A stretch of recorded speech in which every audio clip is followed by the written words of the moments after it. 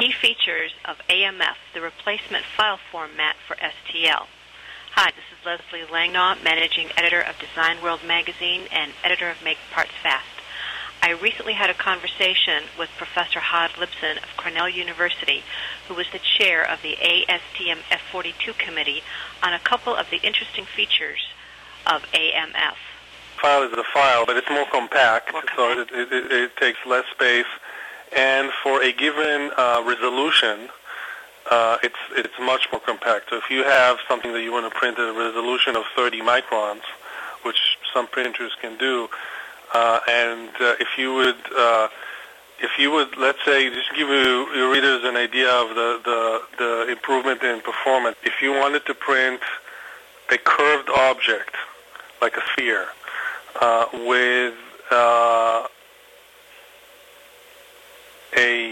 with 30 microns resolution, which some printers can do, the AMF file format would take 3 orders of magnitude less space for that resolution, so 1,000 times smaller file.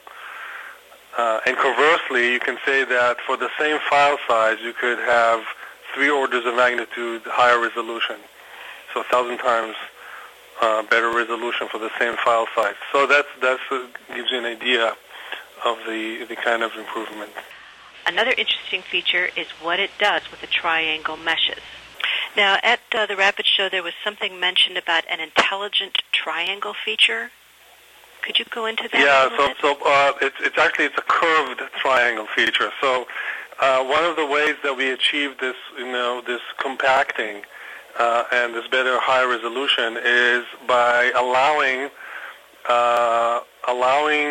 the file to specify a curved triangle instead of a flat triangle. Okay, so if you're familiar a little bit with graphics, one of the ways that graphic animation in 3D looks very nice is because they shade the triangles using the normals. Okay, so for example, if you have, if you see an object, let's say in a game, in graphics, it's tessellated using these flat triangles, but there is a normal at each vertex of the triangle, and that normal is used to modify the lighting so that it looks curved. And that creates a dramatic improvement in the appearance of the object. And we've used essentially exactly the same idea for the STL files for the AMF. So now an object is still tessellated with triangles to describe its geometry, but in addition to the vertices of the triangle, we also require the CAD program to specify the normal of the surface at that vertex. Okay. And that normal can use to slightly curve the triangle so that it fits the target geometry a little bit better.